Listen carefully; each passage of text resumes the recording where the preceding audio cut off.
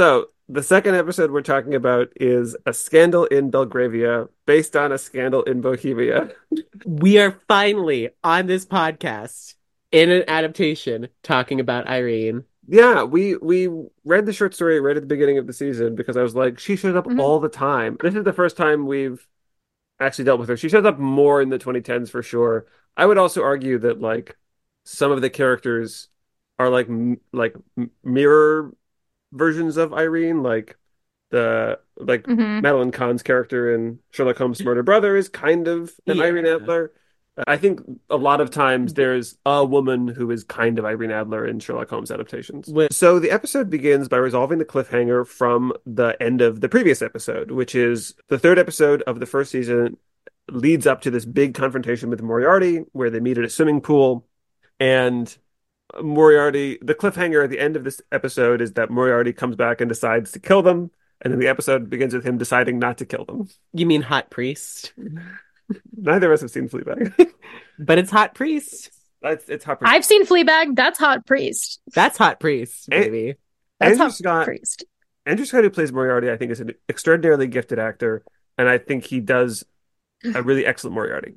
I think what is on the paper is very tough to execute in any original way Yeah, because he's very much written as I think a less skilled actor either would have done the Master from Doctor Who again, hmm which he's on paper kind of written like, and then he's also kind of written like the Joker.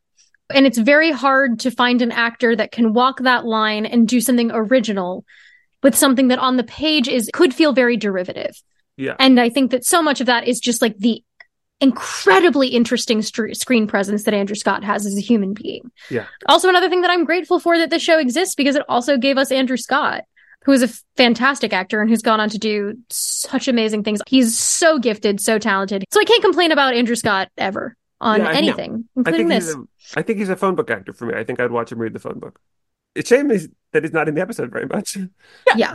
There's one complaint that I think we agree happens in this. About Moriarty? Yeah, that he just walks away. Oh yeah. Because the thing is that the blank check they're writing at the beginning of the episode is that whatever's going to happen this episode is going to be more valuable to Moriarty than killing Sherlock Holmes. That it's more valuable for him to keep Sherlock alive so that the events of this episode can happen than it is for him to kill Sherlock Holmes. And I get that, having seen this episode, I get that the things that happen in this episode wouldn't have happened with a different detective necessarily. Hmm. It's sort of unclear what Moriarty gets out of this. Yeah, it's all so convoluted. By the time you get to the end, it's very similar to Doctor Who, where it's like you just kind of have to go with it and then be like, yeah, sure, and then not think about it Yeah, because the internal logic doesn't particularly track on and that's a wider thing about this entire series is that I think it is built on these really intense moments and plot developments and mystery solves that are so flashy and feel when you're watching it like you're like electricity is happening. You're like, oh my God, this is incredible. Oh my God. And then you sit back and you think about it for like 2 minutes yeah. and then you realize that it doesn't make any sense. There's a lot of that in this episode. Stephen Moffat is all about creating a dramatic moment Yeah, rather than kind of creating moments that have internal consistency or logic. It's really drama for drama's sake that's built on Yeah. nothing, it feels like. and that's true across all of his work. I mean, I think he always like the thing he does, and he does it every time, is he thinks of like the craziest idea he can think of, and then he's like, "Well, I'll figure out later why it happened," and then he doesn't. Yeah, Yeah. yeah. I have seen the clip of like the ending of the season 1 finale where it's like, okay, what are we gonna do, Sherlock? Like blah blah blah. And that feels like kind of like a parallel to Moriarty and Sherlock's like fight by the falls. And it's like I think Mhm. the logical thing that and I wish that they probably could have done and should have done was kill Moriarty after the first season. Let there be newer villains if you're gonna continue on. Like be Mhm. brave about it. I don't know. I think the opposite. I sort of wish they'd waited longer to do Reichenbach, or that they hadn't killed Moriarty in the Reichenbach in such a decisive way because then they cannot ever figure out a way to top him. And so they keep bringing him back. They just Yeah. keep bringing Yeah. him back in weirder and weirder ways. I totally agree. I totally agree. They do Reichenbach way too early. And I say that as someone who really likes Reichenbach episodes. It's my favorite episode. I think it's one of the ones that like ages best because I at least think that like the dramatic stakes for the characters and the relationship are interesting. But I totally agree that doing it in season 2 left them nowhere to go. Yeah. In 3 and 4. Yeah. It's far too early in the show. It should have been the season 3 finale, and then you just do season 4. Because there's just nothing after that feels like it can match it in stakes. Because it's just that there's no one else that can come in with the same electricity that Andrew Scott had. Yeah. So they have to keep relying on Andrew Scott, and it just doesn't work. I mean, this is also a problem that Supernatural had, which is sort of funny because, like, this is my understanding, at least. I've really never gotten to the show, but like, they like kill the devil or something like pretty early, and then they keep having to be like, well, this is worse than the devil, you know, for the rest of the show. This is the devil's cousin. He's worse. This is Ursula's crazy sister. Metatron. Don't forget Metatron. You can't forget Metatron, I Evan. haven't seen the show. And it's funny that like it's funny that a lot of the problems that Supernatural and Sherlock have about this like power leveling of villains and the like queer subtext of it all, like Doctor Who never had those problems. Like no. Doctor Who, they did kill the devil. And then they moved on and they killed like some little cute aliens. Like it just doesn't matter, right? Like the power level from episode to episode has no relationship. Every now and then they bring the master around and then it doesn't matter also, right? Like it might Gallifrey has been wiped out and brought back like 6 times. And that's an entire race of people. Right. Like, and it doesn't even matter. It doesn't matter. And then also like when Doctor Who came back in 2005, the showrunner Russell Tyler Davies was a gay man and he wrote genuine queer characters onto the show, and like the Doctor kisses a man in like season 1 on screen, slay, and implies that he's like okay with that. Like it's not like I'm kissing you as a friend. And Russell is continuing to do that in the revival. It seems like, which is really fantastic to see. I think that's what's also really interesting to watch in this on a different note, like watching Sherlock in this day and age when we live in kind of the post like our flag means death world, when we live in a post like Good Omens season 2 world, where it's like, okay, cool, it's not impossible to follow through on the things that you do, and like they get received well, and like it's really not a problem. You don't have to continue to bait people like this. Yeah, you are actively steering yourself away from making an interesting story. This is what I was driving at in the last episode. Now that it's the public domain and the Conan Doyle estate won't sue you, like someone needs to do the Sherlock where they're gay. You know, I mean, I'm fucking trying. You guys are, right?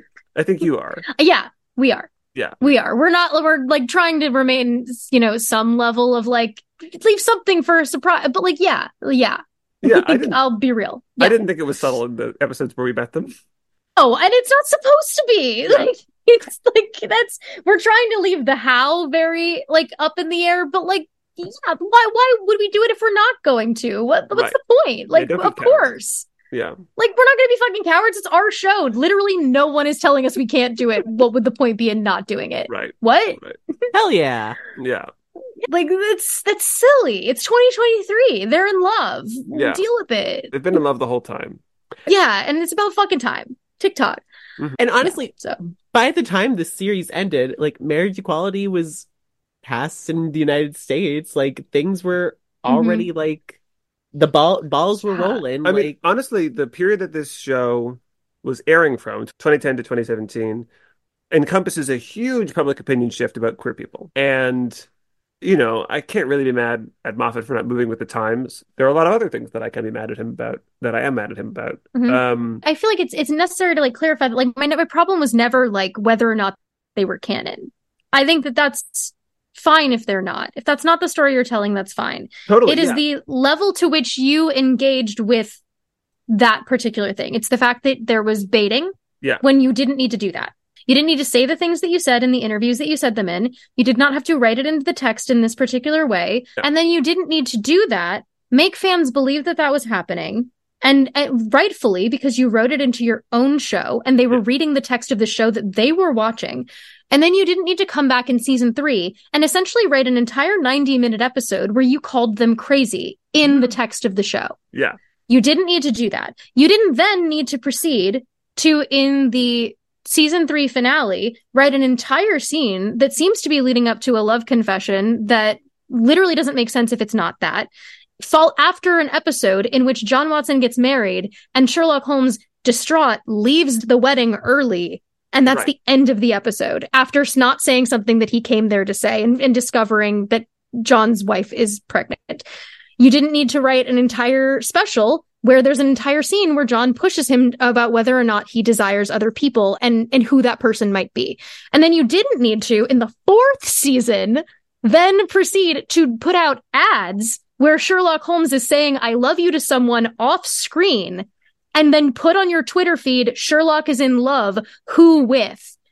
Just to bait fans, only for it to be a fake out in the episode itself where he's in a saw trap and someone's forcing him to say, I love you to someone else, just so you could cut that clip into your promos.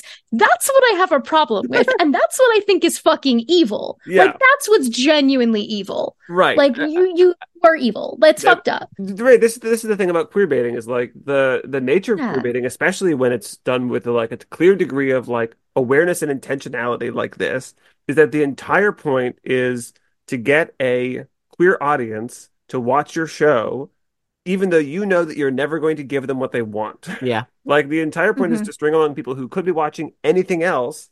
And like, there was queer stuff happening between 2010 and 2017. What? Not as much as there is now. And like, the American adaptation of Sherlock Elementary was running at the same time, and like had a explicitly trans Mrs. Hudson, and I think had explicit queer characters, and like was doing the rep. And people were too obsessed with BBC Sherlock to give it attention. Yeah, and also Elementary did a fantastic platonic version of Holmes and Watson. Yeah. Like, genuinely did an amazing platonic weighted relationship between the two of them that felt real, that felt important, that felt warm and loving, and genuinely felt like this meteoric thing that changed both of their lives.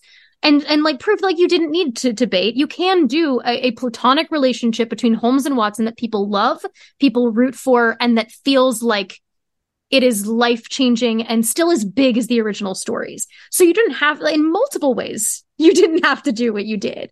Yeah. And yet you did. Like, it's there, it's the intentionality of it that and I'm interested to talk about this in the context of Scandal in Belgravia, because I think this is the one where I thought that like there was intentionality in the other way, and then I was later misproven. Yeah. I think one more thing too is that it's also possibly because this series came out 2010, this way of writing is probably still a backlash to the platonic friendship and love in Lord of the Rings that the two mains, like Elijah Wood, had with each other, and how that so got made fun of throughout the rest of the 2000s. And I think people were just also really afraid of showing platonic friendship, like friendship love between two men. Yeah. Yeah, this definitely was a period where we were still feeling this aftershock of homophobia of the early 2000s, where it's like men cannot be platonically intimate on screen. And when they are, what does it mean? After the title sequence, the episode begins by introducing us to the idea that Sherlock and Watson have become like internet phenomenon. So like John's blog is popular because it has truly under 2,000 views for the entire episode, which is, I don't know, is that a lot of people? Not even for that time, because there were YouTubers at that time that were getting millions of views. I mean, it's under 2,000 because it's a significant year in the Sherlock Holmes canon. It's 1895 is the number. But that has adjusted both the relationship, because Sherlock is like a little peeved that people care about John's blog more than they care about his website. And then also their like standing in the world. Like, they have made the transition between being anonymous consulting detectives or an anonymous consulting detective and friend to being public figures. Yeah. Which often in adaptations, Sherlock's fall somewhere on that spectrum. This one delineates a transition moment, which I think is interesting. Which is something that I like, actually. It's one of the things that I like about it. I like weirdly like the little cheeky moment of like the hat. Like, that's silly. Yeah, I don't know, but I'm like, yeah, there. sure, why not? Yeah, it's fun. I like Watson kind of relishing in it, and Holmes getting a little jealous that it's not his stuff that people care about. That stuff's all fun, and then we get like a fun little montage of cases that I like, Yes. and Holmes making fun of the titles and making fun of his writing, which is some of the fun part about the original stories is the moments where he is making fun of the stories and is like, you're writing them wrong. And Watson's like, fuck, then dude, you write them. I dare you. So all of that stuff is super fun, and I like all of that.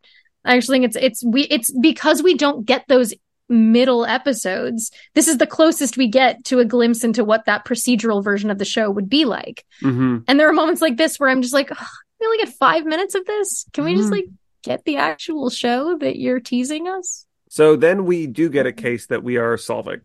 And Are we though? well, and Sherlock decides to participate via Zoom call, which is very forward thinking of him. He sends John out to wherever this murder has taken place while the client stays at Baker Street. And John parades around the crime scene with a laptop. He arrives and he says, "Are you set up for Wi-Fi?" And somehow the answer must have been yes. Even they're in the middle of a field. It's also just so funny because it's like we're just before the age of like hotspots and Yeah. like video calling. Like he's out there with a huge ass laptop, like trying to move it around, and it's Yeah. just like your phone has a camera, dude. Like Yeah. it's so funny him just bringing the like I just he looks like a dad with an iPad taking the family photos. Yeah. And I find that very endearing. I genuinely am like, you didn't need to do all of this, John. God, I love you. And it's so funny that you're doing this. It's dedication. It's also very in character for Sherlock Holmes. There's some of the best stuff in like the Granada series are times when he sends Watson out like, oh, I have to do this other stuff in town. Can you go do this part of the thing? Watson comes back, describes what he did, and then Holmes is just like, wait, you fucked the whole thing up. Why did you do that? And Watson's like, then you do it yourself. And I also find all of that stupidly charming. Love all of it. Love it all. The case is stupid, but we have to. It comes back later. So I'm just going to sketch the details, which are that a stranded motorist was trying to fix his car and it backfired, and a man standing some distance off in a field dropped dead. And this will come back Yes. later. No, it won't. Well, Much like another thing that'll come back later, much like perhaps a boomerang. right, like the boomerang that killed the hiker, this will come back later and bludgeon us in the head. Too late. But this plot is interrupted as well because a helicopter arrives to take John to Buckingham Palace, and Sherlock is wrapped in a sheet, nakedly taken to Right. Buckingham Palace. so Sherlock had been doing the Zoom call wrapped in a sheet, despite the fact that the client was still in his house. He like took a shower, I guess, and came back. I don't know why he's in a sheet, not a towel. I don't know. He was clothed when the client arrived. Did he take a shower? Why else would he have taken off all his clothes? He just got out of bed. I don't know. But he I was think vibes. I honestly think it's just vibes. He's like, was- nah, I don't want to. he was, Retweet. right. He was clothed when the client arrived. So the client arrived. John left to go deal with the case, and he then took off all his clothes. Well, he knew he was going to get on a video call with Watson, so Right, that's true. He wanted shoot to your distract shot. him. So anyway, Shoot your shot. he doesn't have respect for British institutions. Sherlock has less respect for British institutions than the writers do, which is an odd mismatch. Mm-hmm. Yeah. So he's in Buckingham Palace in a sheet. There's a gay moment with Watson. Watson looks at his crotch, goes, "Are you wearing pants?" which is British for underwear. And he says no, and they giggle. And Watson makes a joke about stealing an ashtray. And then later, Sherlock steals an ashtray like to impress did him. So Sherlock wants to know who his client is. We never find out.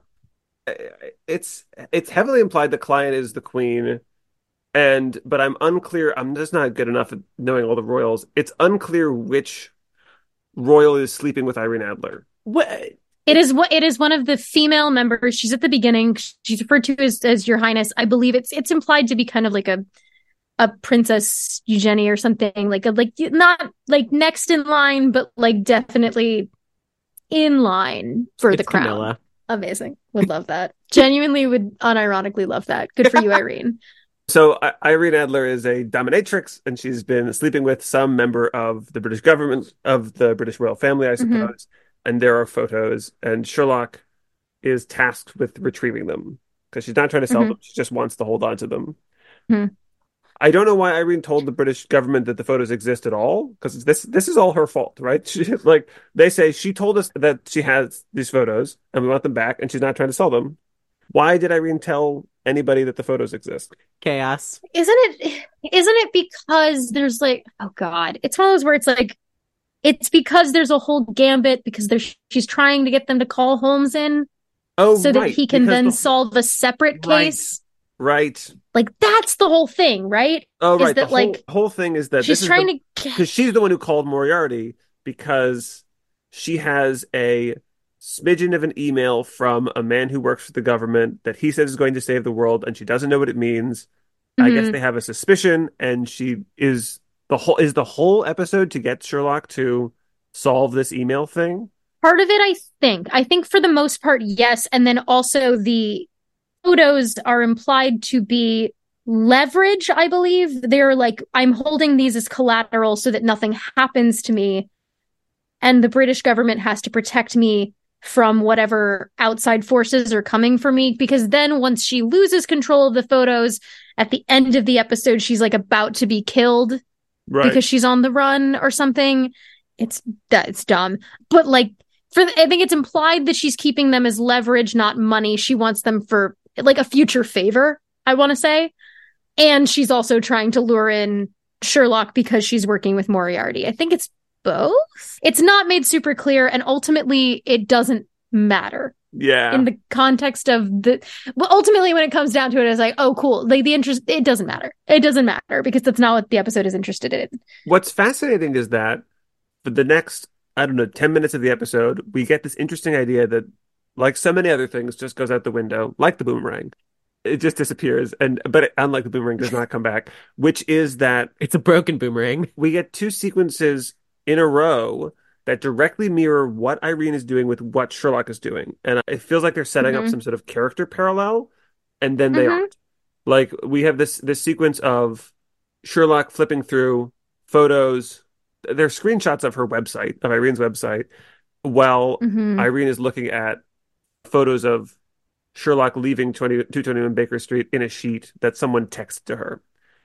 And then we Uh-huh. get a sequence of Sherlock and her picking out outfits so that they can meet each other at the same time. Mm-hmm. And I'm like, this is an interesting parallel idea that these characters are like have something in common or think about the world the same way or something.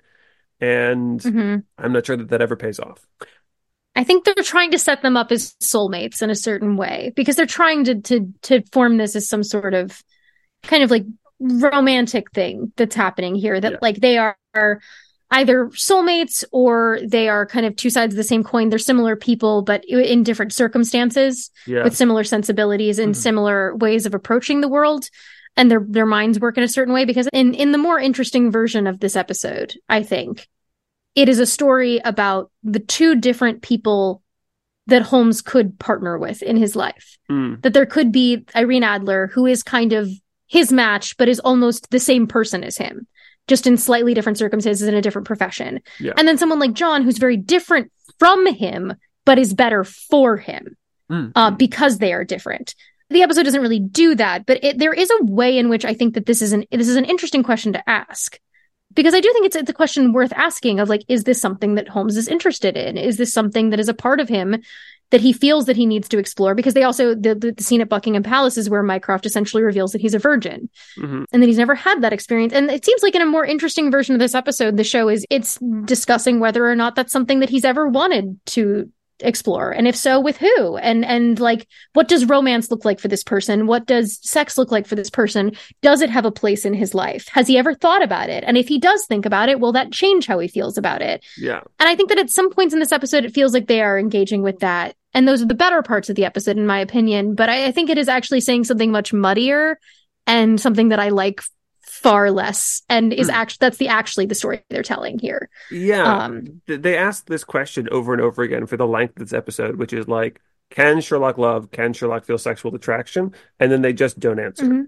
This episode also has like a Freudian interest in sex, like starting off with him naked in a place he shouldn't be naked, and then like Irene is also naked. That's the outfit she picks out, is she decides to just be naked, and then like everything has to be about sex for the rest of the episode. Like even when Irene gets the upper hand on Sherlock, which she does, I'm jumping way ahead now, she does it in a sexy way. Like she does it like she's dominating him like for a BDSM Hmm. scene, and then Hmm. replaces the text tone on his phone for when she texts him with a sound of her Hmm. moaning. And like that all happens textually. Like Hmm. like Moffat is a very horny man and not in ways that I think serve the story. Hmm. I think Moffat's horniness is coming through. It's just so frustrating because I actually think of all the episodes in Sherlock, I think this is the one that feels the closest to like it's feels 20 degrees to the right of something that's very interesting to say. Yeah. There is something very interesting about Irene Adler and Sherlock Holmes being very similar people in terms of their level of intelligence, but Holmes being a like an asexual person. Like Hmm. if they had gone the way and had made him asexual Right. or on the asexual spectrum, and then his counterpart being this kind of hypersexual person, that is an interesting thing of like what common ground can we find? Like, is there still a bond here that maybe is not sexual? And yet, despite all of that, we find common ground. And pairing that with and like we'll get to it, but the one scene in this that I'm just like, there's a nugget of something so fascinating here, which is I, when you have John and Irene talking about yes. it. Well, let me first say, Laura Pulver, excellent Mm-hmm. actress, does an incredible job with what she's Great. given. Hmm. Like, I, Yes. because ultimately, my problem with this episode is kind of the same thing that I had with the other episode. It's too long. But my main complaint is like, they have, for the first like half an hour, a perfect episode, like a perfect story, like, and they do like the full story like of Scandal in Bohemia in a way that is like modern and Mm-hmm. like wonderful and like completely fits, and then they just keep going and ruin it. But in that first Mm-hmm. half hour, Laura Pulver, give her all the awards. Like, she had my heart. Yeah. Like, So I fun. I adore her in this role. Yeah, it's right after she gets the upper hand and gets away that you were like, this should be the end of the episode. She gets away with her phone. It's the end of Scandal in Bohemia. She bests Sherlock and leaves. Yeah. And Yep. But and they it can't let her win. but They just no, can't let her win. They just there's can't let her win. there's something that feels so deeply misogynist about taking the only story where anybody beats Sherlock Holmes. And it feels like Moffat looked at the original story and went, "Oh, Arthur Conan Doyle made a mistake. Why would he let my cool hero Sherlock Holmes be defeated by a stupid woman? Yeah. I have to fix this wrong." Like that's what it feels And like. not only and not only does he have to win and beat her at her Yeah. own game, Hmm. but he also has to have her fall in love with him and want to fuck him, like despite the fact that he's a virgin, and she has to do that despite the fact that she only wants women. He's just that cool, and I'm like, fuck you, just fuck you. That's Yeah. like fuck off. Yeah, completely. The a couple things Yeah, that it's happened dumb. between them getting dressed and her winning, just to race through them real quick. Sherlock dresses as a priest for no particular reason because it doesn't matter because he abandons the pretense immediately. Um, Sexy priest, I'm telling you. that's the subtext. Irene not wearing clothes makes it so that Sherlock is unable to deduce anything about her, which is an interesting idea. Yeah, that was cool. That was I cool. love that. I love Um, that. her It's a really cool move, and I really love it. and her phone is locked and it says I am above the combination and the word locked below the combination. Okay, you both had big reactions to that because you know it's coming. Oh I have god, to oh establish it because it god. matters later. Um You have to. You have no, you have to. I agree. I yeah. agree. I just couldn't stop the face. And then she drugs him and beats him with a riding crop so that she can get away and to get the phone, which again is like, is this supposed to be sexy? Are we supposed to be sexually gratified somehow by watching Sherlock be dominated by this woman? I think yes. I think it's like Yeah, I think we're doing porn, you know? Mhm. right. I will say I enjoy when Martin Freeman is an awkward person because I Yeah. enjoy the moments where he comes in and he's like, naked woman. Okay. Yeah. Like, it's just so, he's just so adorable in those moments. And I'm like, Martin Freeman, you deserve the world and deserve better than the script you got. Yeah.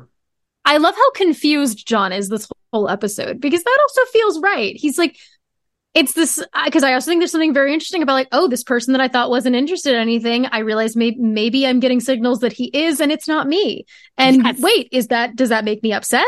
And like, that's a really fascinating thing that they again don't explore in any way. I mean, again, like if you weren't trying to write this, what were you trying to write? Because Watson's arc this episode, as far as I can tell, is how do I feel about the fact that Sherlock Holmes might have a girlfriend? I think bad. I'm just imagining like Martin Freeman like in a mirror being like, is it me? Do I have wrinkles? Like he's just like having like an existential crisis in like the bathroom mirror somewhere. He's like, I haven't been naked this episode. Is that the problem? Everyone else has been naked. Everyone else. Do you think he went to see Moffat and was like, so everybody's naked in this episode? Can I be naked? Or like, what are we doing? Just like throwing it out there. Well, how do we feel? Yeah. Do you want me to be naked? No? Like, he's like, no. I hear you. Thanks, Martin. We're going to put you in a series of successively larger sweaters, specifically a Christmas sweater that looks like it is 5 sweaters on top of each other. That is what you get this episode. I hope you enjoy, baby boy. So that is actually what happens next. Is there's a Christmas party. It's Christmas for lack of any, because the thing is that the driving forces of the plot have kind of ended. This is where the episode should have ended. It should have ended here. Months have passed because later they say something about it being 6 months. Months have passed. Irina's been texting Sherlock, flirting with him. He's not responding. They have a Christmas party where they invite all of the series regulars over. It's wild to think that Lestrade is nowhere better to be on Christmas. I get Molly. I get Mrs. Hudson. She lives there. Why does Lestrade show up to this Christmas party? Poor Molly. But don't forget Watson's girlfriend. Oh, thank you for newest girlfriend. Ooh. Jeanette. We have to talk about how big of an asshole Sherlock is to Molly in this scene because it's so painful, and I don't know why it happens. I don't know why it happens. I think it's Sherlock is trying to show off to his friends by making a deduction about the gifts Molly has brought. And the deduction is that she's giving a gift to someone she really cares about and has a crush on. And he realizes too late that it's him, which is insane because we're supposed to simultaneously believe that he's the cleverest man in the room and that he doesn't know that Molly has a crush on him. I think it's potentially meant to establish that his blind spot is in realizing when people care about him and what the nature of that care is. That's a good point, because that would be thematic to the episode. Yeah, is that because that's something that like he, quote unquote, learns later is how to figure out if someone likes him. I guess. But I think in a more generous read, it is about his blind spot being that he doesn't recognize care. I think that you see that through line through all of season 2, up to the finale in Reichenbach, when he doesn't realize how John cares about him. And so that when he dies, he doesn't really realize the effect that will have. I don't know. It is also, it's just pretty brutal. She's always the punching bag, and I think it's just meant to be like, oh man, this guy doesn't understand how to talk to people. Yeah. And I just don't think that any version of Sherlock Holmes I buy would be that callous with someone. Yeah. He does course correct rather quickly, which I do like. Yeah, he apologizes. Yeah, he apologizes, which I think is progress. And then also she like takes off her jacket and looks amazing, and Lestrade's jaw drops. And I go, yes, you two should kiss. I think that just like to make her feel better, that she should get a silver fox to date. Yeah. I just think that would be cool. I would love that. I still believe in you, Molly and Lestrade. Sometimes Pair the Spares is good, actually. Series 5, let's go. Yes, when they have vibes, then yes, that's fine. Yeah, because this is the only time they ever interact, right? They interact a second time because they are also seated together at John's wedding in season 3. Cute. So maybe something happens at the wedding. Maybe. It's just always Molly that takes those hits. Yeah. Always. Every time it's her. Which just sucks. It just sucks. Yeah. That it's like that's the other main woman in the episode. And then John's girlfriend dumps him, which is great. I didn't even make a bullet point because it's such a non-event to me. I forgot that happened, but it does happen. She says, "You're a good boyfriend, and Sherlock Holmes is a very lucky man." I mean, yeah. Because they might be gay. Did you know we haven't mentioned it? We've only mentioned it once so far, and we really need to get that minimum of 3 an episode in. Right. We really have a quota to hit, guys. And we're about to do it in a big way in a few scenes. And the reason that she breaks up with him is that he is springing into action because Mycroft warns him that it's a danger night for Sherlock's drug use Mhm. because they've found Irene's dead body. And she's not Mhm. dead. Yeah, there's too much time left in the episode to be like, oh yeah, she's dead. No, she ain't. Yeah. No, she fucking ain't. Yeah. But the premise is that she's died because she lost the phone, which Mhm. Sherlock has. This is another example of this is I just think this is a plot hole. Sherlock pretty directly implies to Mycroft he has the phone or that he knows where the phone is now, and Mycroft asks him and then doesn't press him on it, which is crazy given Mhm. that his employers are very interested in the contents of the phone and that like even if they Mhm. can't get into it, having it would be better than having Sherlock have it, clearly. He just lets him have Yeah. it though. Just like how they just let Sherlock keep the blue carbuncle at the end of that story. It's just like I'll have that actually. Mycroft says caring is not an advantage, which will come Mhm. back later. Oh, I do have a note. It says John bad at dating. Yeah. John bad at dating. Yes. Although I do think it's like it is a little brutal of his girlfriend to dump him because he's trying to keep his best friend from actively doing drugs. But Yeah. I do get the like it's probably a cumulative thing at that point. Yes. A couple Probably other not a things single happened. incident. A couple other things happened that evening Yeah. that are also pretty damning for the relationship. It's not a great Yeah. look. Yeah. Yeah. But also on Christmas, girl, you could wait until like Boxing Day or the day after. Right.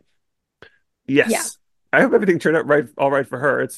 Yes. It's a brutal episode for her too. Yeah. Yeah. Sherlock composes a song which we assume is about Irene, and then here we are. This is the scene at the transfer station. This is like the scene that I don't know, for the longest time I gave this scene credit for being something that it wasn't. And so we can talk a little bit about what happens in it if you want to, but I think this is one of the most fascinating season scenes in the entire series, Yeah.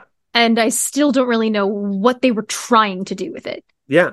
I'll just do the setup, which is that Irene's assistant, who we've seen earlier in the episode, and who John has also seen earlier in the episode. She looks like Emily Blunt. Mm-hmm. Was it her original assistant? Yeah, Because it's the same girl. I thought her original assistant was killed by the Americans. I think no, she was just unconscious, I wasn't think she was knocked out. I think she's unconscious. she? Oh, we haven't even talked about the American. We'll get to them.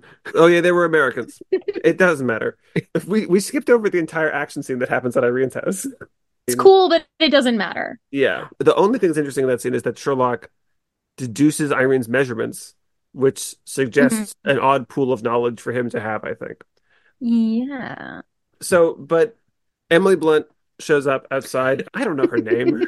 She shows up outside of Baker Street texting and invites Watson to get into a car, which she then drives off to this transfer station. And Watson assumes it's Mycroft because this is exactly Mycroft's MO. And also, Watson has face blindness for women because he doesn't recognize Irene's assistant and thinks she's Anthea from the first episode. I don't know why. Because he's gay. Because he's gay. Because all women look the same to him. And then, Ooh, Irene's alive. Hey. She's alive. She's alive. Lauren, take it away. So John is understandably quite upset because he thinks that Holmes is upset. He gets very upset with her for On pretending that behalf of she's Sherlock. dead on behalf of Sherlock because he is projecting that Sherlock is brokenhearted onto him and is like, you have to tell him that you're alive. He's also been like, John has been like obsessing with what she's been texting Holmes. Like he's been obsessing with like, what do you text him? And so she reads him some of them, which are pretty overt, like come-ons of like, I'm like, let's have dinner is this kind of constant refrain that keeps coming back. And it ends up with, I don't remember how we segue into it, but eventually, like, I think John says, we're not a couple. And she says, yes, you are. And he doesn't really refute it. And then he says, I don't know about Holmes, but if anyone cares, I'm not gay. And she says, and I am. Look at us both. Right. Yes. Okay. And that is the meat of what is said. Yeah. And then also he's like, well, text him and let him know that you're alive. And she does. Mhm. And then the text tone goes off because Sherlock followed them and is also there. Yes. Tell me what There's also a point earlier in the episode where, in order for the cover for them to get into her house, John has to punch him in the face. Yeah. And she kind of does a deduction on him and says, well, look, someone loves you because they punched you in the face, but they missed everything important. So she's in a way that keeps doing a kind of a deduction in return on him. And the deductions are all related to John and Sherlock, like pretty reliably. It seems to be like, you have something that I cannot access within him, which is interesting. But this exchange is kind of fascinating in a way, because I think for the longest time, I really thought it was interesting because I thought what is being said in the you love him, you're a couple, and him pushing back, I'm not gay, and her saying I am, and look at us both. I kind of thought that, like, there was a long time where I kind of viewed that as kind of almost like an interesting before its time version of kind of this realization that we're coming to now, that perhaps sexuality and romantic attraction can be something different. And that perhaps it is an acknowledgement of that, of like, you do not identify as someone who is attracted to men, but you love him. Don't deny that. And that, like, that can take a different shape. And maybe if it is some sort of different interpretation of, like, just because it is outside of your conventional binary version of what you think you are, maybe you should pay attention to what it makes you feel and what you want rather than what you think is your identity. And I think that's what I thought it was for a really long time. And I really liked that because I thought it was something really fascinating about the characters, because I do think there is something to the idea of, like, maybe you don't identify as gay, but you can still have romantic feelings for someone. Right. And Like and like she identifies as gay, but still also has feelings and maybe has never had those feelings for someone who is the opposite gender. And that she and John in a weird way are having similar experiences, or that she is romantically not interested in, but maybe sexually interested in him. And there is a diverging of, like, we have never felt this way for someone of this identity, but she is more willing to accept outside of the binary than John is at this moment. And I, for the longest time, I thought this was a really fascinating scene. And then after this, contextually in the scope of the larger show, it's like, oh, clearly you were not interested in that at all. Yeah. And I think the scene actually, to me now, reads as like, look at us both. I'm a lesbian and I still want to fuck this guy. He's just that cool. And I'm like, that fucking sucks. And I hate that. There was a part of me that when I was rewatching the episode for this, where I was like, did they just not know that bisexuals exist? Are they just using the wrong words? Because does she ever express desire for another man? Or is she truly... No. She truly is just a lesbian. I think that she says, like, she engages in sex work with men, but she identifies as gay and does not seem to show, outside of Sherlock, any recreational desire. The MOD guy with the email is a man. And there's a couple times where she mentions a man and she says, I know what he likes. So, yeah, business, not pleasure, I guess. Yeah. Yeah, I think you're right. But I would be interested to know your reads on it. I would especially be interested to know your read on it, someone who had never seen it before and has no kind of, like, outside knowledge of this moment. Yeah, I mean, to be quite honest, at that point, I was just kind of done with the episode. I was like, this is going also on. Fair. Like, was like, this is going on way too long. What are we doing? Like, we don't need this scene. This episode should have ended, like, 15 minutes ago. I was just frustrated, but in retrospect, and maybe because I haven't watched the rest of the series, I am kind of feeling how you originally felt about the scene, where this is like somebody talking about, like, look at us, like, we are two people who have these, like, attractions to, I'm a lesbian, you're straight, but look at us, we're attracted to this man. Like, and right. Isn't it funny how our sexualities don't matter when it comes to Sherlock? Yeah. Is a way to read the exchange. And, like, in a parallel universe, this would be a key moment in, like, John's journey of discovery. But since none of that happens... Yeah, I was kind of hoping that this would be, like, a key moment for John. Yeah.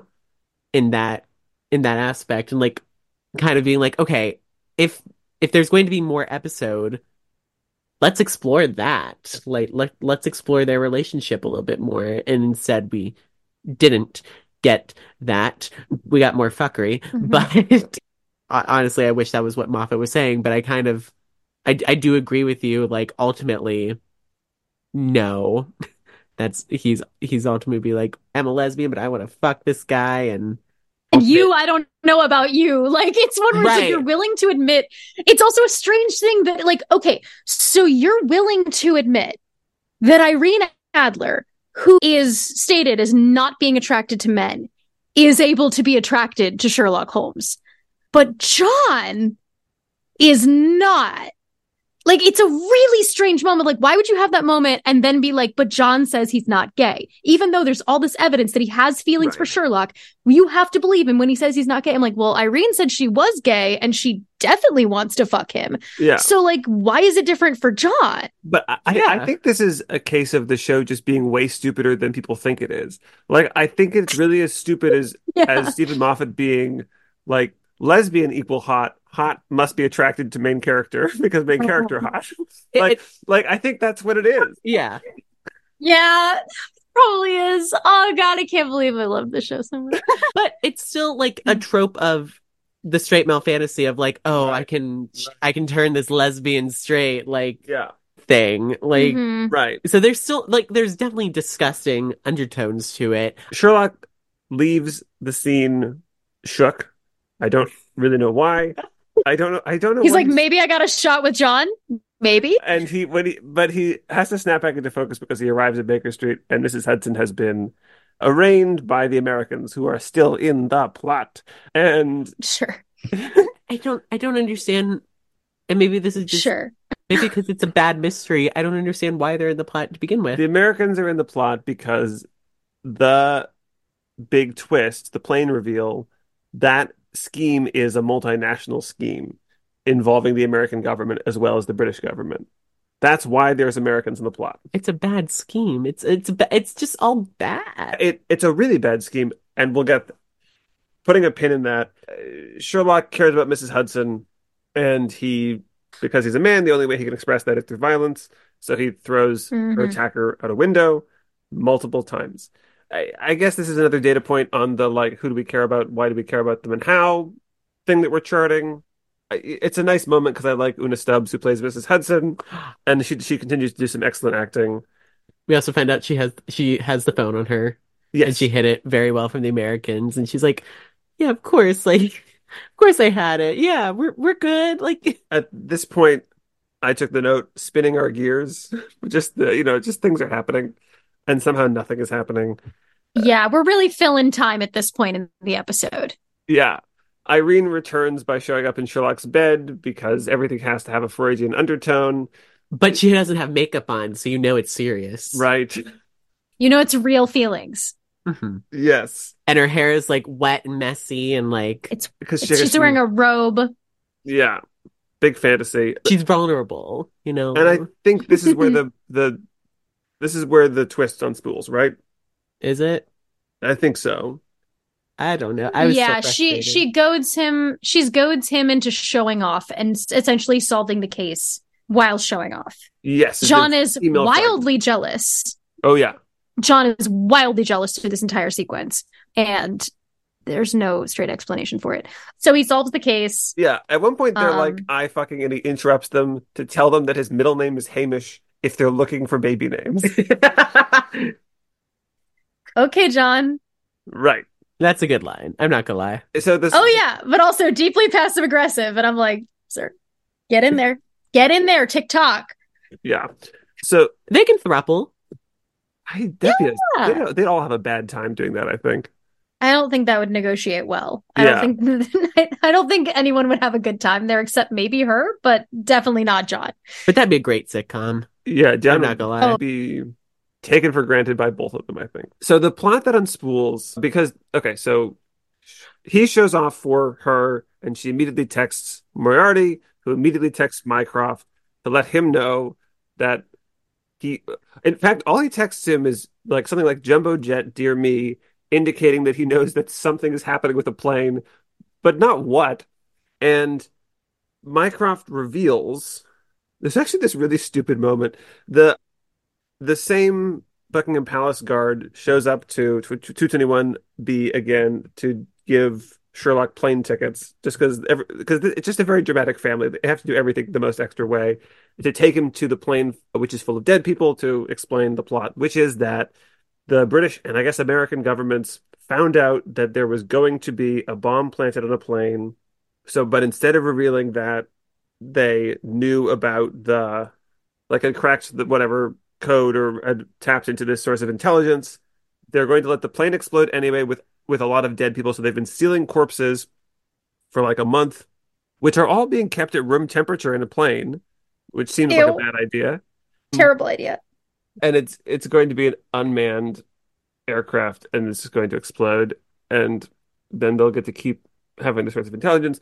Also, there's this really stupid moment where Sherlock starts explaining it while he's in the car to seemingly nobody, which I love Yeah. because he just has such a pathological need to show off that he's like, Yeah. clearly nobody cares or is listening to you. Like he's just talking to us in the audience at that Yeah. point. He can sense that we're near the end. He's like, we gotta wrap this up. Right. So he left Irene and John behind at the house. He went to the plane. Also, this plan It's stupid. is stupid. Here's what I want to know. They knew that a bomb was going to be planted on the plane. How early was the bomb going to be planted? Has it already been planted? And if not, how are the people planting the bomb not going to This realize that it's full of corpses? it And just doesn't hold up at all. and Like why this doesn't hold up in any way. it's a really stupid plan. And then to add to stupid, Irene shows up also, which suggests that she was like in a car behind Sherlock, like she got an Uber or something, so that she could dramatically Yeah. show up on the plane and just to like make Sherlock feel bad. Just to be like, I won. I won, and Um, I'm not even interested in talking to you anymore because I got everything I wanted from you because I played you like a fiddle. yeah, and And also then, I never liked you. right, and then all three of them moved to another location for the They end go of to the a episode. second location. We can't talk Oh around God, these this dead episode. people. It really stinks in Yeah, this plane. no, The dead people might they hear. They might really. spoil. I Yeah, just like that because you can't imagine it's pleasant. It's not. it's No. Like not. it is strange how many times people just change location for no reason. And Yeah, it's purely because it's like we need to fill more time, guys. There's just nothing else to do. yeah, There's also a brief scene the night before where she pretty overtly tries to seduce him They and hold tries to say, hands. if it was the last night on Earth, would you have dinner with me? This doesn't feel like her A game in no, any way. She's just trying to essentially to seduce him with dubious intentions. It doesn't work. right. And you got to assume that John's just like in the next room being like, what am I supposed to do with this information? So Irene's like, I've won. I have the upper hand over the British government. I want all the money in the world and all the protection in the world. Here are my demands. Right. I'm not going to give you time to think about it. I need these tonight. Thank you so much. And Sherlock is like, No. wait one more second. You like me, and that's embarrassing for you. And caring is not an advantage. And you fucked up the moment you fell in love. And fuck you for liking me at all. And reveals that the combination to the phone is SHER, so that it reads from top to bottom, I am Sherlocked, Fuck this episode. I hate this. I hate this. because she was in love. Also, Irene, that's embarrassing, girl. I also would run away and never show my face again. That is grade school stuff. That is legit Yeah. so embarrassing I, that you I did would that, also girl. go get murdered. Well, it's I not feel only, like you can kill me now. I'll go to jail, lock me up, take me Yeah. away. It's done. it's not only embarrassing for her that she had that password, it's also embarrassing for him that it took him this long to figure it out. I Like, get that as maybe his character arc is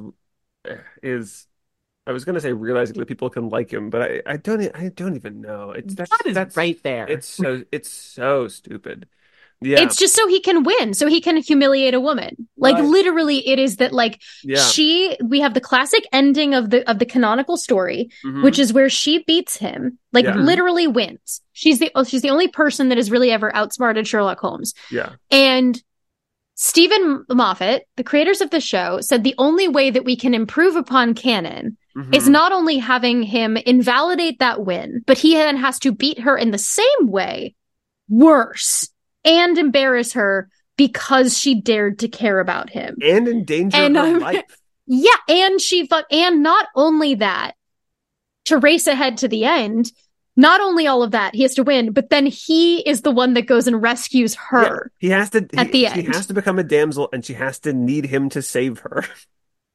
So like she cannot have even a single bit of the agency that the original character had, Right. who was like genuinely a really interesting figure in the canon, a minor character in the canon, but also a very cool character who beat him at his own game using his own methods. And that's what's so interesting about her. And you took all of that away from her. Yeah. Yeah. The last half of this episode has the virgin sex pot dynamic. Yeah. Like Yeah, I just don't like it. she just becomes like her entire job is before the reveal where he's like, screw you. Her entire job is to be sexy and his entire job is to be flustered. And then he gets to turn the tables and it's this weird, like odd triumph. And then she's like, what do you want me to Mm-hmm. do? Beg, I will. Like, Oh yeah. So, which I really is hate like that. final nail in the Freudian coffin. Like the roles have reversed. He's achieved his proper role as the dominant man, and she's become the submissive woman. Like that's what it is. Yep.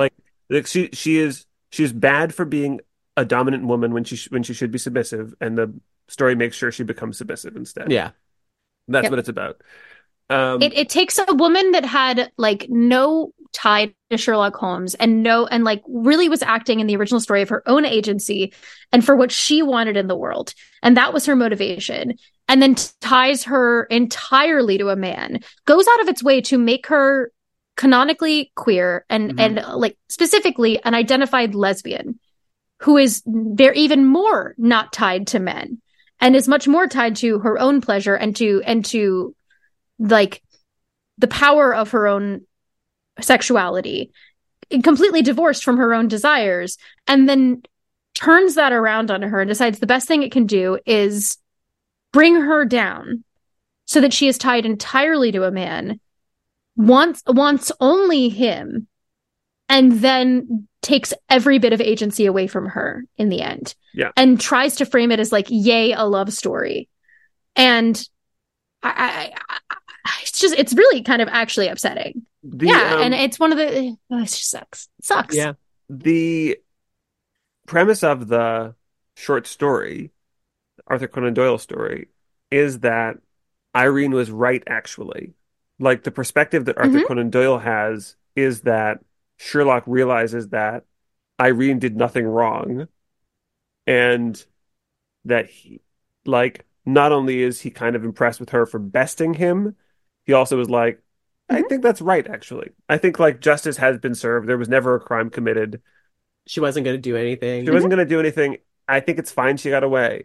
And like the viewpoint here, like I'm not even sure there's a clear viewpoint on whether or not what she did was right or wrong. Like we're never like affronted on the level that she has scandalous photos with a British royal, really.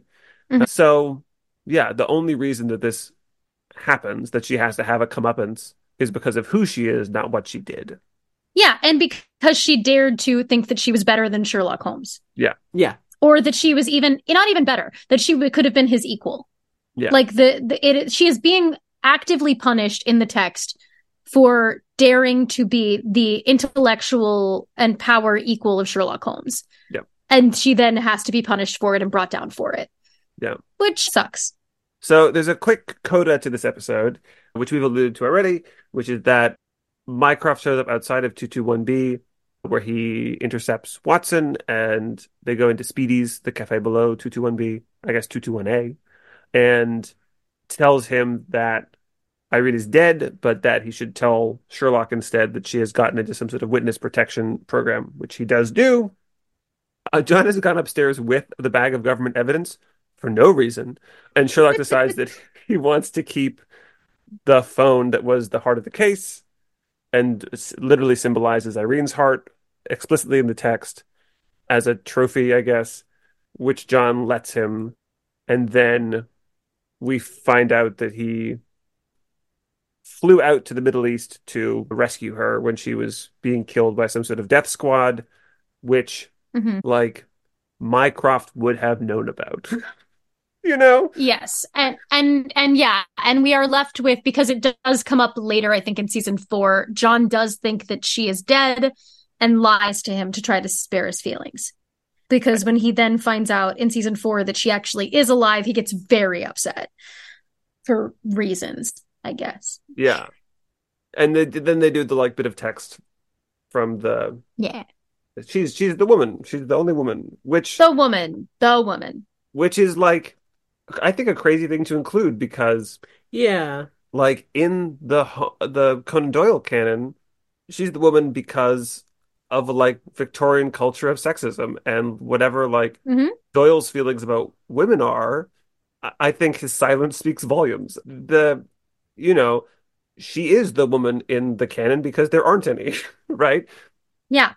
There are other women in Sherlock's life, and it's pretty offensive that you know, that he considers Irene that way in the context of being surrounded by women all the time. Yeah. And it really does just feel like it's like she's the woman because he wants to bang, which I don't like. Well, And I don't think I don't think it's a good adaptation and the choice. thing is, like, do you think that Moffat thinks that they fucked after he saved her life? Yes, I didn't think so. And then in season 4, in the final episode, there is a character, Sherlock's secret sister, who is the super genius who is smarter than him and Mycroft, and is basically an X-Men and has like supernatural powers, looks at him and she's in like prison and he starts playing the violin because she asks him to play. And 2 seconds in, she says, "Oh, you've had sex." And pretty much the only person that could be implied to have been with is Irene. Is John Watson. John Watson. It's very clearly not John Watson, because if it would, that season would have gone a lot differently if it had been John Watson. Let me tell you something. I know. Hate sex. Come on. Yeah. I mean, it would be, in the context of season 4, that would be just deeply dysfunctional in every possible way. That would be the most messy shit in the world. Their relationship is not in a good place. But yeah, so it is implied pretty heavily that they did have some sort of sexual relationship. I want to give you a minute to rant about season 4 if you want the podium. God, I feel like I've already talked a lot about my problems with the overall show in general, because I think a lot of it really comes down to just season 4. When we talk about this as an adaptation, I think season 4 contains a lot of the betrayals of kind of like foundational things that I think exist within the characters. There's some like pretty deep dysfunction that happens in season 4, specifically with the John Watson character. I think you said you've watched everything except for the last episode, right? That's right. There is a point where there is a rift between Holmes and Watson. Watson is blaming Sherlock because he thinks that his wife is dead because of Sherlock, because she threw herself in the front of a bullet to save him. Physics work.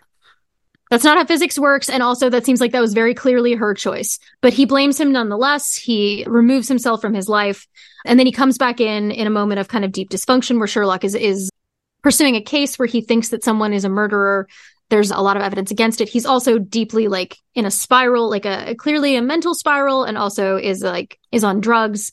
And there's a point where he vaguely like makes he's high clearly and tries to make an advance on this guy who he thinks is a murderer to try to stop him from doing something. John steps in to stop him and then proceeds to knock him to the ground and beat him to the point of basically unconsciousness. And it's pretty clearly viewed as retribution for his wife dying. And then Sherlock says, "I deserve it. I killed his wife." Which is pretty fucked up. And clearly you don't deserve that, dude. And then the next scene is like they're at home. John has a whole breakdown because his wife is dead. Sherlock comforts him. And then it's revealed that it's Sherlock's birthday. Then they're like have cake. And that's like the end of the episode. Is like vaguely the show thinking like now they're okay. Like for Mary dying.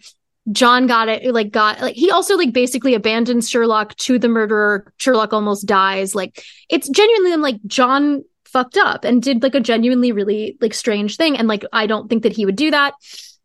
And then it's very much framed as like, it's okay because Sherlock does bad things. And like, he needed to realize that he went too far. And I'm like, I don't think that that's true. And then it's viewed as a win. Like there is it's genuinely like, he almost killed you. And well, you were in a very dark place. And then it's like, on your birthday, you apologize to him, which I'm just like, what? And then there's one episode left, and then they never address it. And it's just like a weird episode where his evil sister traps them in a saw trap and makes them do like saw games where it's like, you have to kill this man or I kill 2 other people. Which will you choose? And it's just like, it's not even a mystery. They're just in this fortress and then it just ends. And then Watson's dead wife gets on a DVD that she left before her death and is like, I know you guys for real. You're the Baker Street Boys. And like you'll live forever. And she specifically says, like, who you are doesn't matter. What matters is your legacy. And I'm like, I feel like the show is very explicitly about who you are. And it's just like a weird final fuck you of like, the personal stuff doesn't matter. What matters is that you'll solve mysteries forever. And then they run out and then they freeze frame and they're like, huzzah, we did it. Also, Watson has a daughter. We never mention her ever. Like, it's a truly bad season of television that betrays everything that I believe about their relationship and about John Watson and never follows through on any of the promises of anything. I hate it. I hate it so much. The moment in season 4 that I think broke my brain is when there's an overhead shot of a sports car driving dangerously. Mm-hmm. And I forget who it's implied is behind the wheel, but the reveal is that it's Mrs. Hudson. Yes. And, That's camp. That's camp. Not every character in your show has to be James Bond. James Bond is contextualized by being around people who are not James Bond. There's also a scene. The second episode ends with this huge cliffhanger where there's like a revelation that there was Sherlock's secret sister that has escaped from prison and is masquerading as John's therapist. She was also masquerading as a random woman on a bus that John had a text affair with. Because he has face blindness for attractive women. It's just like a text-based affair. And then she's also his therapist. And it's so weird. So that happens. There's a huge revelation. Sherlock, for some reason, he doesn't remember that he has a sister because he just like suppressed all the memories, just like he suppressed that he had a childhood friend by, in his brain, overriding it with thinking that he had a dog, which he also in the previous season didn't think he had. So in season 3, he remembers that he had a dog that he never thought he had. And then in season 4, they're like, it wasn't a dog, it was a child. And that child was murdered by your sister by being thrown into a well. It's insane. And then, so there's this huge revelation at the end of the second episode. And the opening of the third is Mycroft watching a movie in his little, like on a projector in his basement. And then all of a sudden the portraits on the walls start to bleed from the eyes. There's a clown and a small child ghost. And you're like, this is weird. This house is haunted. And then he pulls out a sword from his umbrella. Like his umbrella has a sword in it. And he's like, I'm going to fight it. And he's running through his house and it's like a haunted house. He's like, what's happening? And then it's revealed that Sherlock just hired all of these people to fuck with him and to get him to admit that they had a secret sister that he lied about. And they're just like, ha ha, we got you by hiring a bunch of actors and doing a bunch of special effects. And it's the silliest thing. It's honestly, I'm like, this is art. It's performance art. I've never seen anything like it. You've got to watch it, Evan. You've got to. It's truly one of the worst things I've ever seen in my life. There's also an explosion effect in it that is truly terrible. They blow up 221B and then it's fine. It's fine. Yeah, with a drone. There's like a drone that comes in, it blows up 221. They jump out of the windows onto the street below and are fine. It's just like, it is so far removed from anything that even could possibly resemble the original Sherlock Holmes. You're just like, what are we doing? So yeah, that's season 4. It's bad. And it's bad. It's bad. I think it's the only example I'm aware of a show becoming so bad so quickly that everyone assumed it had to be for a bit. Bad on purpose. Like they were like, oh, you're being bad so that you can reveal that you actually made one good episode like you used to know how to do, that you're going to reveal to us. And you made an entire season of bad television just to lead up to you making one good one. Yeah. And this is after the previous, and we were so filled with goodwill because the previous season, the first episode was literally included multiple fan groups that are in the world of the show that are fans of Sherlock Holmes and are like fans of him and that are clearly modeled after internet fans of the show Sherlock. And multiple times they act out fantasies of the show, of those fans that involve Sherlock and Moriarty kissing and Sherlock and Molly kissing, and then we come back to reality, and the characters in universe say, like, that's the stupidest thing I've ever heard. It is wildly offensive. It's just, the show is, I would love to know what they thought they were doing, or what the purpose, what the purpose was of the story they're trying to tell, or why they were adapting these stories and what they liked about the stories. Because I'm confused sometimes. Yeah. Yeah. So I'm just kind of confused about why do it, as someone who also loves the original source material and also likes, like, is doing an adaptation of it. I'm just like, why did you even want to adapt it? What was the purpose? Yeah. I just come out with so many questions from it. That's why I'm constantly fascinated by the show. Yeah. I just feel like, I mean, Moffat had done a literary adaptation before with Jekyll, and I Mhm. feel like he was just like, oh, another smart literary character. And then I just picture him reading the books and we're like, ooh, gross. Oh, disgusting. Oh, not that. Not We're not that. going to do that. We're not gonna do that. I Not like that part. Women? Nope. oh no, not like Nope. Doyle would ever include women. Oh, a woman wins? Can't have that. Can't have that. So Change that. Should I, as a newbie, tell oh my yes. feelings? How could I forget? Yes, You please. watched 2 episodes of BBC Sherlock and you've heard a lot of opinions about it. Are you changed as a person? I think I'm made worse. No, I think the thing about Sherlock is that for so many years I have heard how good it is, how smart it is, how Benedict Cumberbatch and Martin Freeman are great in it, which they are. I will say Mhm. the best thing about the episodes that we've seen are the performances. I think they worked really well with what they were given. It is a shame that what they were given was what they were given. And I think what makes it worse is that there is, especially in the 2 episodes that we saw, there is some really good work in it. Like there's really great adaptation work in these episodes, taking these Arthur Conan Doyle stories and like modernizing them. Like Moffat did a pretty good job at adapting them for a modern audience and like for a modern day adaptation. And what ruins it is the additions, I feel in my heart of hearts if this show was just 40 minutes to hour long episodes, it would be a really great adaptation. Not perfect, but a really great adaptation. And if it was actually expanded into more than 3 episodes per season, I really think like this could be top tier in my book. There's so much good in the first half, and then the second half of every episode that we've seen has just been eh. I'm kind of like, what is the point of all of this? What are we doing with this? Did you want to like do an adaptation of Sherlock Holmes or not? Like, Yeah. Mhm. Moffat has this problem with 40-minute episodes too. I think that's Doctor Who shows that, unfortunately. mm, But yeah, more or less, I think you're right. I don't mind that they're an hour and a half. There are times where I think they use the time well, and there are times where I think they're just spinning their gears.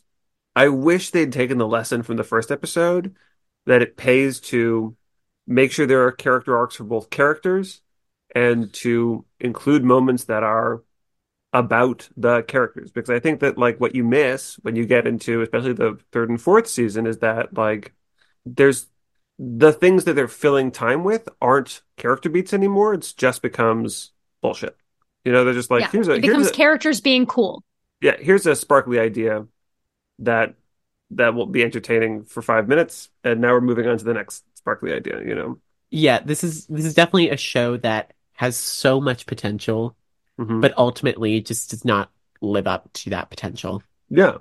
And, like I can agree with that as like a fan of this show. Like I was an ardent I mean I think this is your experience as well. Like I was an ardent supporter and like there were moments rewatching where I was like, "Oh, I still like this moment gives me chills still." Or like I still kind of thrill hearing this theme song or like this quip line I still love. Like there's some gems in this that make it hard to write off for me because I loved it when I was, I guess, a teenager and it was Mhm. new. And so, like anything that I have a more complicated relationship with as an adult, like the Harry Potter series, for example, I have to just be glad that I had the experience with that I did when it was new, and Hmm. accept that it means something different to me now. Are we gonna Yeah. get canceled I'll saying that we hate it? No, I don't think so. I think everybody has. no, no, I don't think so. Yeah, I think everybody's conflicted about it also because I mean I see people all the time be like, as soon as Sherlock deduced that a person who's drunk will have scratch marks around the charging port of their phone, I should have known it was a bad show. I do think it's funny how the first episode especially is just like, it's what if everything was cell phones? Yeah, and I like that part of it. I like Yeah. that stuff about it. I don't like when it Mhm. goes into the Doctor Who, like, this is the most specialist man ever, because Yeah. that's not what I love about Sherlock Holmes, the character. And I think that's not what most people love about. It's not that he's this impenetrable fortress of the cool. Yeah. It's that he's a weird little guy. Like Yeah. that is what I fell in love with in the original stories, is this weird little guy and his friend. And this That, person that is his partner, whatever the relationship is, it's this person that he loves. yeah. That is what I'm there. I'm there for these two people and the fact that they found each other and they created this relationship and they built this thing together. Which is also And how I I feel think about that Doctor Who. Should we rate her? Let's do it. Let's yes. rate her. So we rate adaptations on a 5-point scale. The criteria are loyalty to source material, grade of mystery, Britishness, total enjoyment, and queer subtext. The LGBTQ scale. Starting at the Okay. top, loyalty to source material. This is each one is out of 5 points. We're going to all agree on a number magically. And we can go over or we can go under. That's true. We can award negative points. They, I feel like both of these episodes take the set dressing of the mystery from the book and like aggressively signpoint it and then just do their own thing. Both of them are like, see, like the book, and then they just completely do something different. So clearly there is a level of knowledge of the source material, but I don't know if I'd call it a loyalty to the source material. Yeah, I would give it somewhere between, because I actually think the study in Scarlet, the non-mystery parts of it, of them meeting and all of that, aside from some like cosmetic changes, like the pieces are there. Yeah, Like all the totally. pieces are there. And even the first part, as you pointed out, Ian, of Scandal in Belgravia, like of Scandal in Bohemia, like the first half is there. Like the meat of Scandal in Bohemia is in the story. They just then proceed to shit all over it, like message wise. So Yeah. it's like, how do you even grade that? I think I do like a 2 or 2.5 out of 5, like right in the middle somewhere. Yeah. Yeah. I can agree with a 2.5, honestly. Yeah, what's hard is that I think it's saying, here's the canon, and doesn't it kind of suck? Yeah. And so maybe that'll knock like a point or like a half a point or a point off of it then, maybe like a 2 or a 1.5 maybe. I don't know. Because I think you're totally right. I think it does have a disdain for some parts of the source material, and I can't give it points for loyalty. Right. Yeah. So maybe a 2. Yeah, I'm good with the 2. Okay. 2, Great. Grade of mystery. not good. These are not good I'm gonna, mysteries. they're functionally not mysteries. Like they're actually not. Like we haven't really talked about it because there's so much more egregious stuff, but like they don't give you the pieces to solve it. Yeah. They kind of don't make sense when you explain it. And like functionally they're not interested in being mysteries. No. So Well, I think I'd give it like a 1. Like I'd actually think I'd give it this a 1 yeah, because and they don't care about being a mystery. I think there's also some sample bias here because the a study in pink is the closest the show ever gets to having a mystery where the audience is given the clues and they matter. Actually, Yes. it's it just all goes so much downhill from there.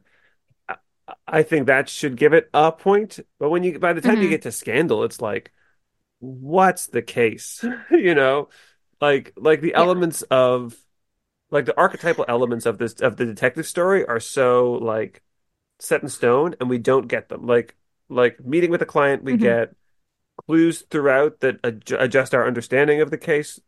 We sort of get, but then there's no resolution. Like Boomerang does not deserve a point. actually, ironically, we never got back to the boomerang. Well, it's coming back now, Evan. It's The coming. boomerang just hit you. when you least expect it. When you least expect it. And that's the thing. I was You're- so distracted by the car backfiring. You're dead now. I'm dead now. But The show was a car backfiring. That's why. Yeah. It's the whole show. while Sherlock is passing out, he hallucinates Irene, pestering him to solve the case of the boomerang. That's Yes. all. It doesn't make any sense. It's just flashy. He got killed by a boomerang. That's the answer. How were we, like, literally we're supposed to assume because the guy traveled in Australia? We never We're see the supposed to boomerang. say, oh, boomerang! And the thing is that, as far as I can tell, Sherlock decides that he traveled in Australia because he assumes it was a boomerang. I think that happens in the other order. That's, yeah. So I think definitely we're not giving points for that. No. So like a 1? I'd give it a feel 1. like I want to give it a 1 for Study in Pink. If we had picked any other random 2 episodes, it might have been a 0. I think Hound does a decent job at having a mystery. I think Hound is the closest we get. Yeah. I think Hound is the only one in my memory that's like, oh, this is a case. Yeah. This is like, here are the clues. Let's go investigate. Oh, look, this is the answer. I think that's the closest one. And if Hound had been in the mix, I would have thrown in for a 2.5 for that episode. But the entire average is dragged down by episodes that are completely uninterested in mystery. Yeah, which is most of them. I mean, the thing is, like you said, your favorite episode is the Reichenbach fall, and like there nominally is a mystery, but it's not the driving force of the episode. It's a drama. It's an adventure. It's an adventure drama more than anything. I also remember, like, in Reichenbach Fall, which is my favorite episode, there's an entire mystery for the whole episode. And then at one point, I won't spoil anything, at one point, one of the characters literally goes, oh, that doesn't matter, and then throws it out the window. Like, literally is like, that mystery didn't matter. Here we are. And, like, throws you the middle finger. And, like, it rocks. It's really fun. But also, that means it's not a mystery. Yeah. It's so interesting to see an adaptation of Sherlock Holmes, a mystery novel that doesn't care about the mysteries. That is so interesting. And then you go, okay, it doesn't care about the mysteries. Then maybe it cares about the relationship between Sherlock and John. And it's like, oh no, I don't care about that either. Wait, what? Right. But it's like, no, I really just care about, like, this dude being a cool, sexy guy. Somehow in a straight way. I can agree with a 1. A 1 is good. Yeah, I can agree with the 1. Yeah. Mm-hmm. Britishness? How British is pretty British, I think. British. I think it's pretty British. I feel like it could be more British. I feel like it's fairly British. I feel like there are, like, British things that pop up where they don't ever explain it. Like, it feels like they're not making concessions to an American audience. I think it's in the top half of the scale for me.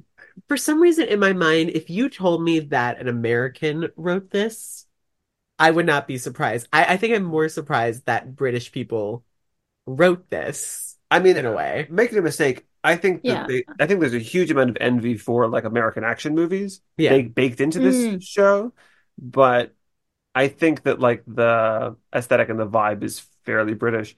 We've switched from talking about the specific episodes in the last criteria to switching to talking about the show holistically, which I'm okay with. I feel like it's a 4, maybe 4. I wouldn't give it a full 5, but I'd give it a 4. Yeah, I can agree with that. I mean, you get a point for Benedict Cumberbatch alone. Like, that name gets That's so true. That's so true. On its own. He's so British. Yeah. He's so British. Well, and Mark Gatiss' whole character, it feels like a stereotype we just don't have over here. Like, that kind of British government official who's sort of, like, softer on the edges. It feels very, like, not a stereotype. I think he's specifically doing this, like, kind of effete, never worked a day in his life government guy. I think that's a real type. Yeah. Total enjoyment. We're going to fight. We're not going to fight. I think we both expressed having very ambivalent feelings. If we just talk about these 2 episodes in isolation, I think it's exact middle of the road for me. I think it's a 3. I think it's like, there are a lot of moments where I'm like, yeah, there they go, those guys. And then there are other moments where I'm like, the show is just saying fuck you to me over and over again. Yeah, I would also put it right in the middle. There was a point in my life where, like, this would have been a 5, like, genuinely, where it was like, this was the maximum enjoyment that a piece of media could give me.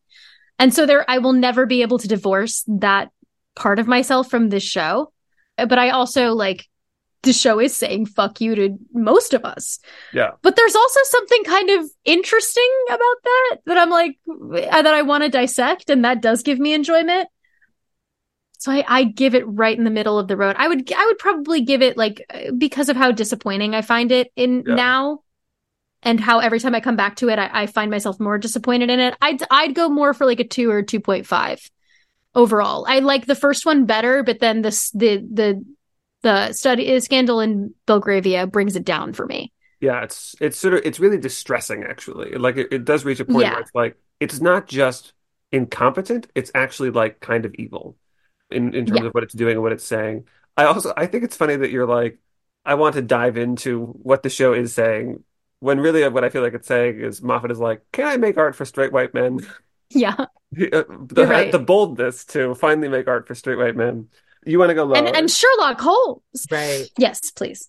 I I'm conflicted because there were some things that I really liked about this adaptation. I think like I'm like numerically counting this in my head. If we're counting like the first half of both episodes is like a half point. And then so that's one full point. And then the performances of Benedict and Martin create another point. I don't feel comfortable with giving it anything below a 2.5, but I don't feel comfortable giving Mhm. it anything above a 3. Yeah, you both said 2.5. We could go 2.5. Okay. Yeah, Yeah. Yeah. that feels right because Yeah. like there are some really fun things that I really enjoyed. It's just too fucking long The time has come. for you to lip sync for your life. Queer subtext. How do you even grade this? Like, I genuinely, how? Right. What? The thing is that like the phrase is queer subtext. Like if you don't take into account the hostility towards a queer audience and the fact that the subtext peters off over the course of the show, if we just look at these two episodes in isolation, the queer subtext is Mhm. through the fucking roof. I would give it a 6 or more out of I think it five. would really depend on whether or not we are talking about specifically these two episodes and what they are promising, Mm, or the entire show. Because if you're right, if it's the episodes themselves, it's in there. It's a yeah. lot. Yeah. And like it is very clearly happening. I think to be fair to the rest of the grading and to Ian, I think we have to do just these two episodes. Great. We don't have to be fair to me. And I think that like through easily through the third season, it remains like above a 5. And then for some reason in 4, they were like, what if they didn't like each other? Yeah. But Um, I mean, you're right. I think in 3 it gets a lot sadder, but it's very clearly still there. Like yeah, very clearly in I would argue not even the subtext, in the text of the show. yeah, So it's through the roof. Which yeah. I guess you're right. If we're thinking of 3 of the 4 seasons are through the roof, and in the fourth they gear shift, but that doesn't change the fact that it's astronomical in those seasons Right. in the first 3. And like, I think the death of the author is a flawed concept, but me knowing that Moffat and Gatiss have kiboshed any queer interpretation of the characters, which again is fucking wild, doesn't change the fact that I I The text is there. the It's text there. is there, right? Like I think I'm a decent scholar of media. I'm going to do something that we've really never done before. I'm going to look back.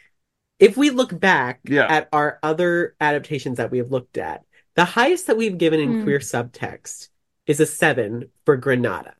Can you tell me that Granada, that did not have this queer subtext within the text, but just played it like With the actors. with the actors, Yeah. Mhm. is Uh, is lower than this? no. I can't say that. I think BBC Sherlock is a 10.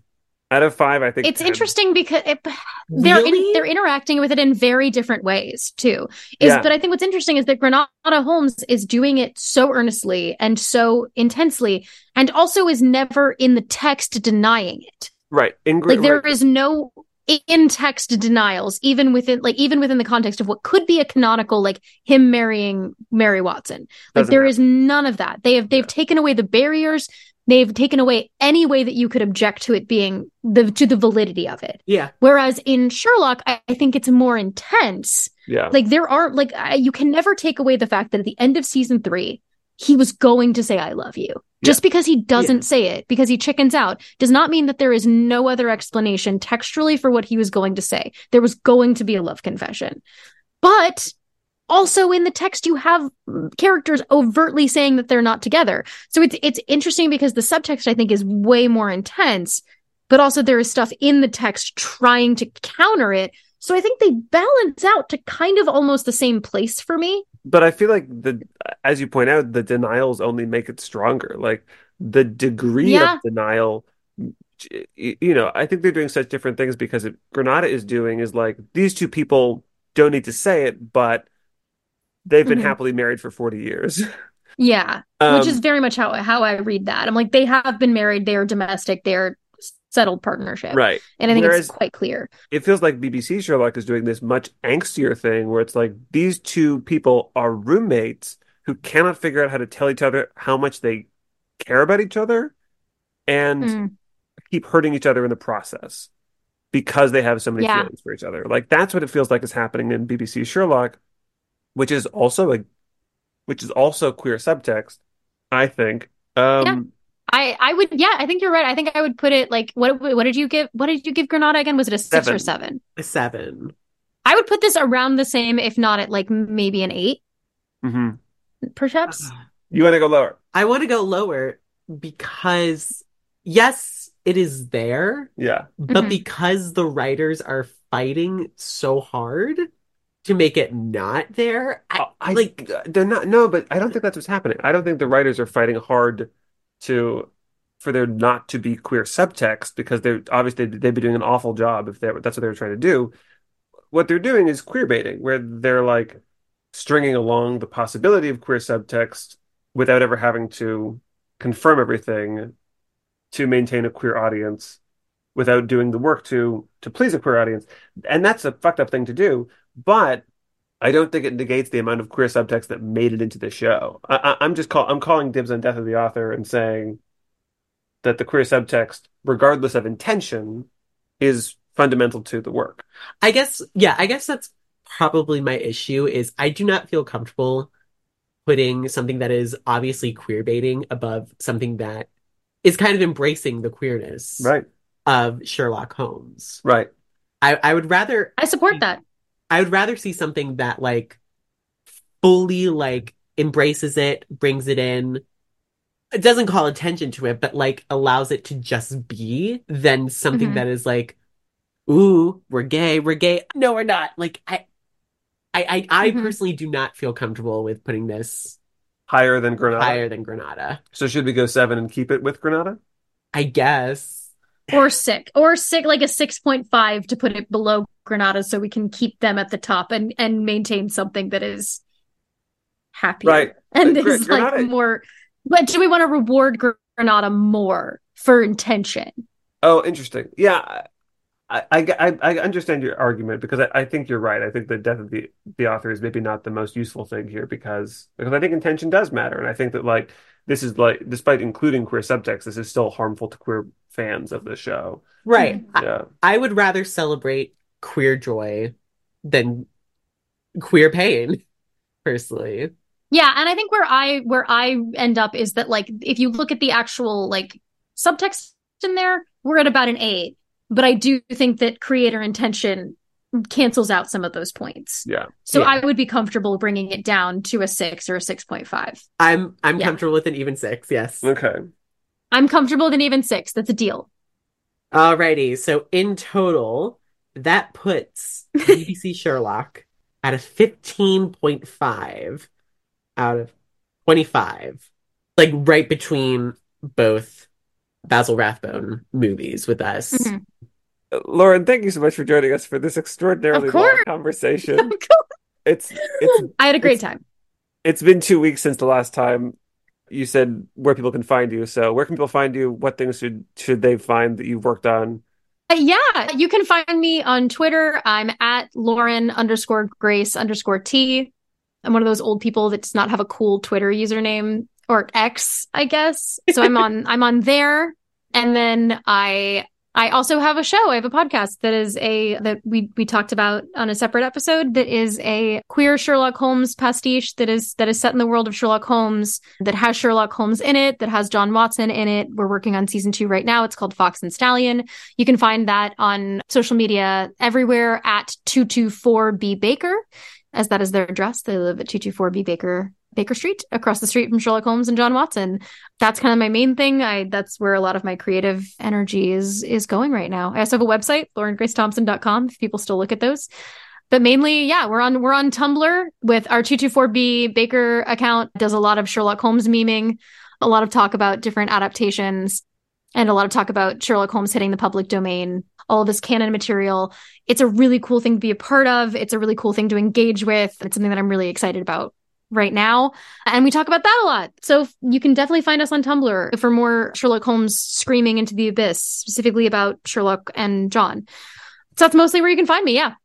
Next week, we are talking about another modern TV adaptation of the Sherlock Holmes stories, where we're looking at House MD. And the week following that, we are looking at The Great Mouse Detective. It's Disney time, baby! So be sure to join us for those episodes. We've been your Baker Street regulars. And we'll see you next time.